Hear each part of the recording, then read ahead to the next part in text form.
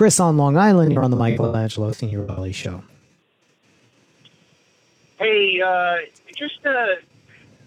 thanks. I listen to a lot of different radio, and I just kind of take issue with you calling the president a bastard. I mean, irregardless of who you are on the radio, even at my worst, I still wouldn't call President Obama a bastard.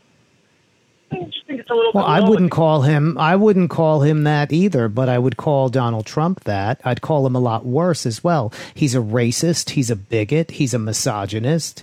He's an ugly, hideous, monstrous human being with a personality disorder. He's a sociopath, and he has an emotional disturbance. Do you want some more? No, He has denigrated. You're trying to say you shouldn't call the president of the United States a bastard. He has denigrated the office of the presidency. He has completely tarnished the office of the presidency. He has done such damage to it, it's going to take a while to get it back.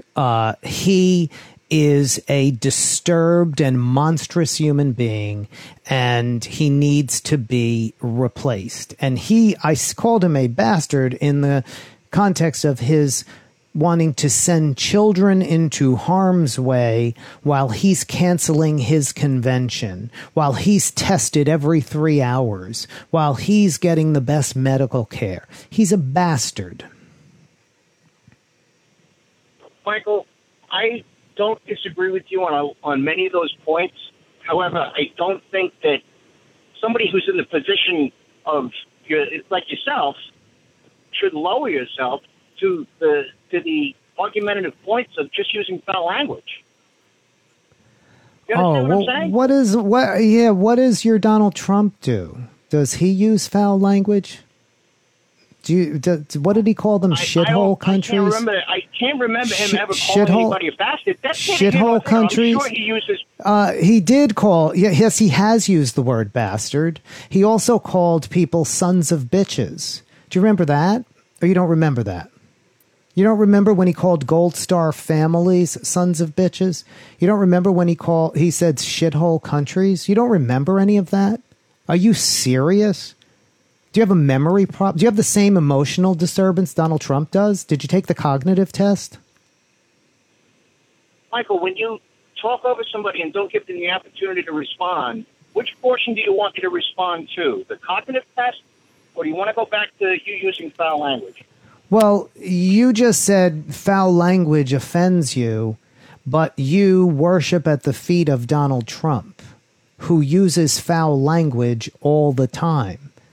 Go do a search of Donald Trump and bastard. Go do a search of Donald Trump and son of a bitch. Go do a search of Donald Trump and shithole countries. Look at what he's called women, right? Now, I'm not the president of the United States, right? Michael, please. Show a little bit of please, okay? I'm not the president. No, I'm not. I'm a radio host. I'm not the president of the United States.